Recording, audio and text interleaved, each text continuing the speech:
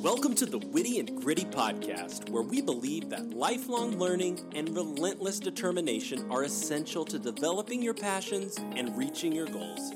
Here to help you along the way are the hosts of the show. Take it away, ladies. Hey y'all, I'm Brooke.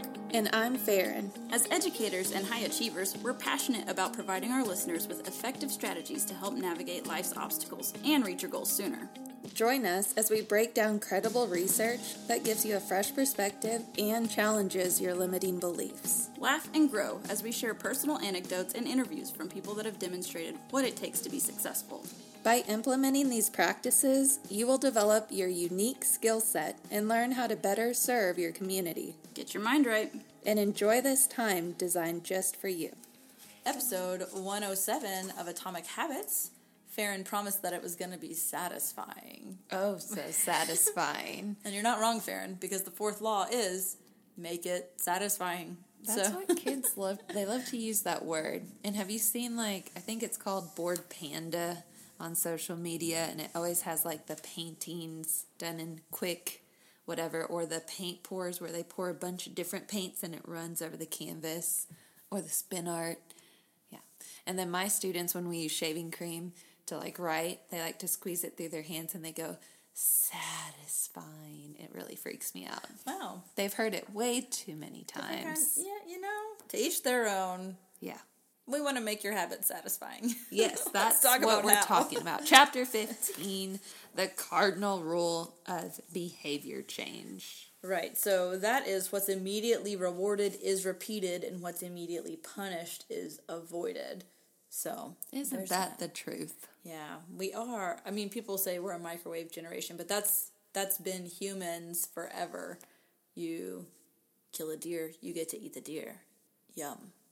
Yeah, you touch the fire, you get burned. Ow. You don't touch fire often, do you? Right, see?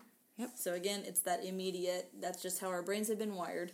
So there's that. So again, with the fourth law of behavior change being make it satisfying, if you can immediately reward yourself, we're not saying go crazy. Every time I work out, I'm going to buy new shoes. That's a terrible idea. That's a lot of shoes. Yeah, where are you going to put those? And also your bank account is hurting, so that's not what we're saying. Yeah, I think that's the hardest part of this is finding creative ways to reward yourself. In the example, he gives a book in the example, if you're trying to really focus on, hey, maybe I do need to breathe, like you were talking about, Farron, with the app that reminds you to breathe, he talks about taking 3 deep breaths and smile. So if he was trying to break the bad habit of being angry and fuming and whatever, I'm going to take 3 deep breaths and smile. Because science says that when you're smiling, your brain doesn't know that it's fake or not. Same thing with laughing. Your brain doesn't know if it's fake or not. It just is like, oh, okay, go, endorphins, yay. So it'll kick back into the habit loop. So if you do struggle with raging out or whatever, Enneagram 1, 9, 8, somehow. 9s you dismiss it, but for 1s and 8s, yikes, breathing. Take 3 deep breaths, smile, and that's going to slowly over the course of time help calm you down faster. Yeah, I like to use intrinsic rewards and free stuff because you could find yourself almost creating negative habits out of rewarding yourself for completing the good habits. So with the students that struggle with reading, I always love to point out all the things they're doing right, and then I remind them of one thing, in case they forget. Never frame it as an error or that they messed up. It's always all the things you're doing right in one reminder. Yeah. Even if there were actually 7 reminders that they needed. I try to keep that ratio high to low. Yes. And then, it could be once I put the clothes away, I'm going to watch 1 episode of my favorite show. Yeah, the thing you have to do and then the reward. So again, that's building upon what we spoke about earlier. And so just don't think that you have to go out and spend money or reward yourself with a bad habit later. Sticker charts. I know that's super teachery, but you could give yourself circles or stamps. Oh, it's really cute in the bullet journals. Have you ever seen where they make a grid and then they color code the feelings? I think that's coming up in the next chapter though.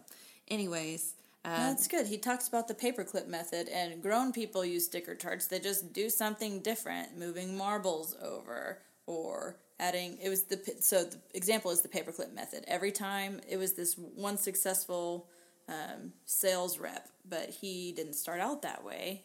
What he did was every day his job was to move 30 paperclips, and he moved a paperclip every time he made a cold call. And he moved it over, and every day his job was to go back and forth between those paper clips. And over the course of time, he became the best sales rep, which led to more success in other places. So it can really be something as simple as that visual cue. Oh man, I see a paper clip. I need to go make a sales call real quick. Whatever works for you. Yep. All right. Chapter 16. How to stick with good habits day. Day. Every day for translation. Could do this all day. Okay, so this is where he talks about the habit tracker, like you were mentioning earlier, Farron. So even if it's it doesn't have to be some fancy poster you hang on the wall. But it could be. It could be. If that's you, you do you, boo-boo. There's actually a free one. He gives the resource link in the book. So there's that. You can print you out one. You can make one. You can keep it in your daily calendar. Sure, you can put it on your phone, and you can just mark up the picture if you want. There's lots of ways to do it, so pick a way that works for you. In episode 61, we interviewed Rich and Amy Hampshire. They were part of our Switch on Your Brain mini-series, and Rich talked about how he was able to get his mind right to where he could quit smokeless tobacco. And it was one of these like love-hate relationships he had with it. Then finally he decided to quit. But the way he did it, he talked about every morning he had his big calendar and he prayed over it, like, God, give me the strength just to get through this one day. And he would write on the calendar, and then when he got home, he would be like, hey, cool, I did it. Yep. And who doesn't like to create a to-do list just so they can cross the thing off? One's oh like that. Oh my gosh. 6 is like that. I love it too, like if I do something, 9s, that wasn't on the to-do list, I will then go write it on the to-do list and then immediately cross it out. Well, extra is a bit of a stretch. Maybe I was avoiding the other things on the to-do list, but this too was also good. But it looks like I got nothing done on my list, so I have to put it on there and cross it off. I see what you did there. Yep. Jacob, now you know.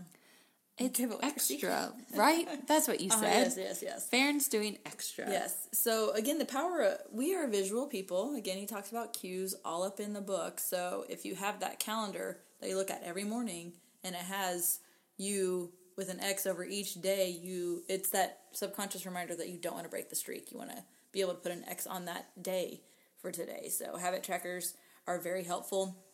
They increase the odds of you accomplishing the start of that habit to keep it going. A bit of word of caution here. He does say just because you can measure it might not mean you should.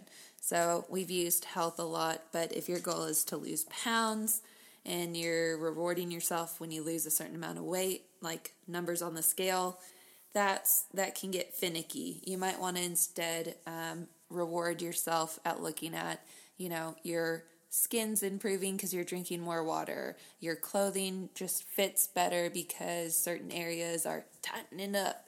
Instead of only judging your progress and your success by the number on the scale. Because anyone that's been in that position, sometimes that number plateaus, but you could miss all the other great rewards you're getting from living a better, healthy lifestyle. So just word of caution, make sure you're setting yourself up for success and not disappointment.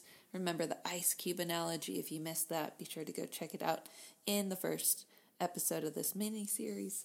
But just be careful what you're measuring and what you're choosing to check off each day. Now, Farron, we got to remember that we're humans. No. Yeah, and we do mess up sometimes. But the important thing to remember is get back on the bike. Don't miss twice. We had a saying in soccer when we were in college was no back-to-back losses. So yes, you might mess up, but man, that very next time you get to make that decision, vote the right way. Yep. And then that's a vote for the type of person you are, that you get back up. Mm-hmm. I'm a person who keeps trying. Yep. I don't let my mistakes define you. Yeah, that phrase. Oh, snap. Man, it's like I have half a brain and you have 1.5. I don't think that's how that works. I think we just finish each other's sandwiches. That's what I was going to say. Wow. Carry on. Chapter 17. How an accountability partner can change everything. Oh, man, that was a good segue. Look We're at talking us. about each other. Now it's We're about each other. I mean, it's episode 107. Hopefully we had at least one good segue, and here it is. And here we are ruining it. We're pointing and calling it. Just talking about the segue, ruin the segue. Ah, dang. Be cool. Oh, yes. All right. Fourth law of behavior change. So instead of making it satisfying, you want to make it unsatisfying. I can't even imagine such a thing. So I have an example. If you watch New Girl, Nick is trying to write and meet a deadline, and he has paid someone off of Craigslist to punch him in the face if by a certain time he hasn't written those pages, and it is very funny. We're not saying pay someone on Craigslist to punch you in the face. That's what Nick Miller does, and you're not Nick Miller, so don't do that. I had a friend once that was trying to be better about not overeating at restaurants. So she would eat half her food, till she was full, and then she would pour her water on her plate.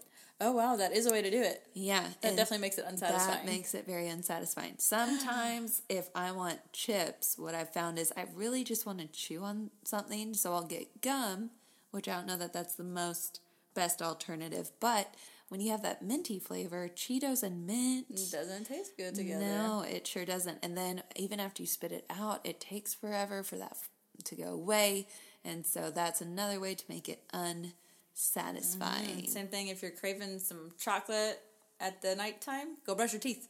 Oh, yeah. You're not gonna want to do it, and your teeth are cleaner.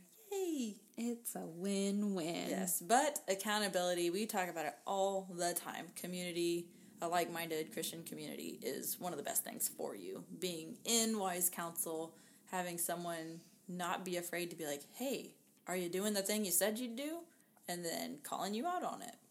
Yes, if you tell your friend, I need to be more financially smart, and so I am going to stop buying things, and I want you to hold me accountable.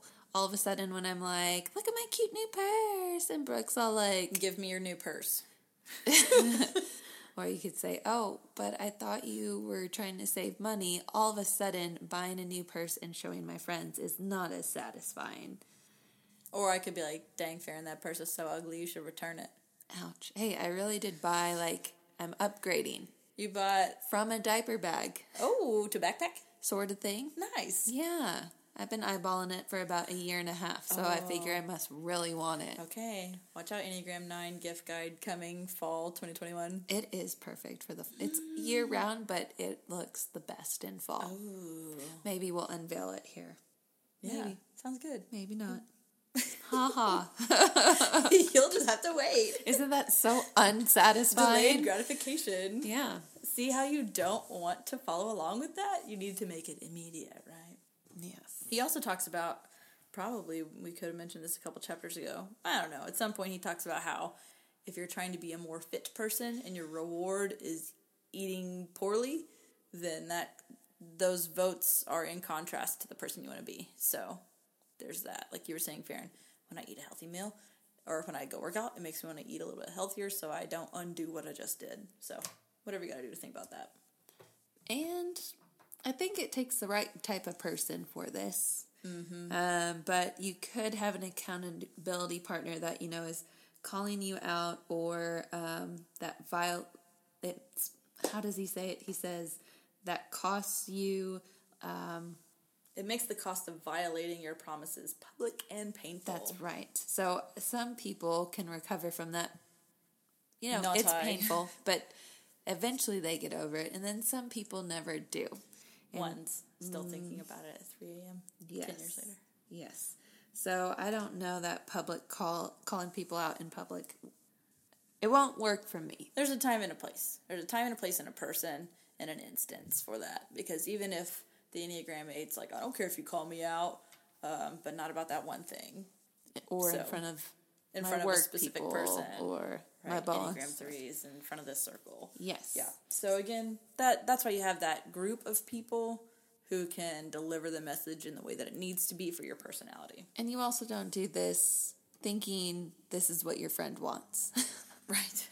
You don't volunteer somebody for this type of accountability. This is, you are asking someone to do this for you, not volunteering other people to do that.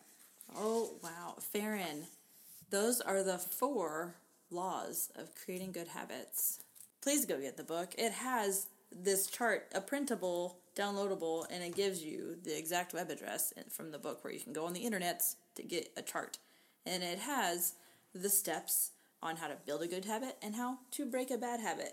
And I like how it breaks it down in outline form. So if you like that, 1s and 6s, that might be the thing for you. Remember, the first law was make it obvious. The second law, make it attractive. The third law, make it easy. The fourth law, make it satisfying. And then the inversions of the first law is to make it invisible. The inversion of the second law is make it unattractive. Of the third law is make it difficult. And the fourth, make it unsatisfying. I do like that he has all of these printables and downloadables and all the things. All the ubbles. Yes, all the ubbles. Because I'll get to the end of a really good book, and if I don't write or journal about it or do some type of form of that, I forget I just know it was a great book. And they're like, well, tell me about it. And it was awesome. Yeah. So definitely make sure that you are writing down what you're learning. You have better chances of retaining the information and putting it into action. Right. Also in this outline, it gives you the examples about the habit stacking and how to fill in the blank with different sentence stems that we've given y'all over the course of these episodes. So make sure you go check it out because you're going to want it. It will be a very useful tool for you. That's what we're here, providing the useful tools. Yes. Okay, we have one more episode of the book study portion, and then we'll get to our interviews. So tune in next week, and we're going to talk about how you can apply some advanced tactics and go from being merely good to being truly great. I feel like it's the black belt of this book. Yes, I like that. Hi-ya. Bye. We help hardworking Christian women get the growth they want by giving them the tools they need in order to have more joyful lives. We love providing our Christian-based personal growth podcast to our listeners at no cost.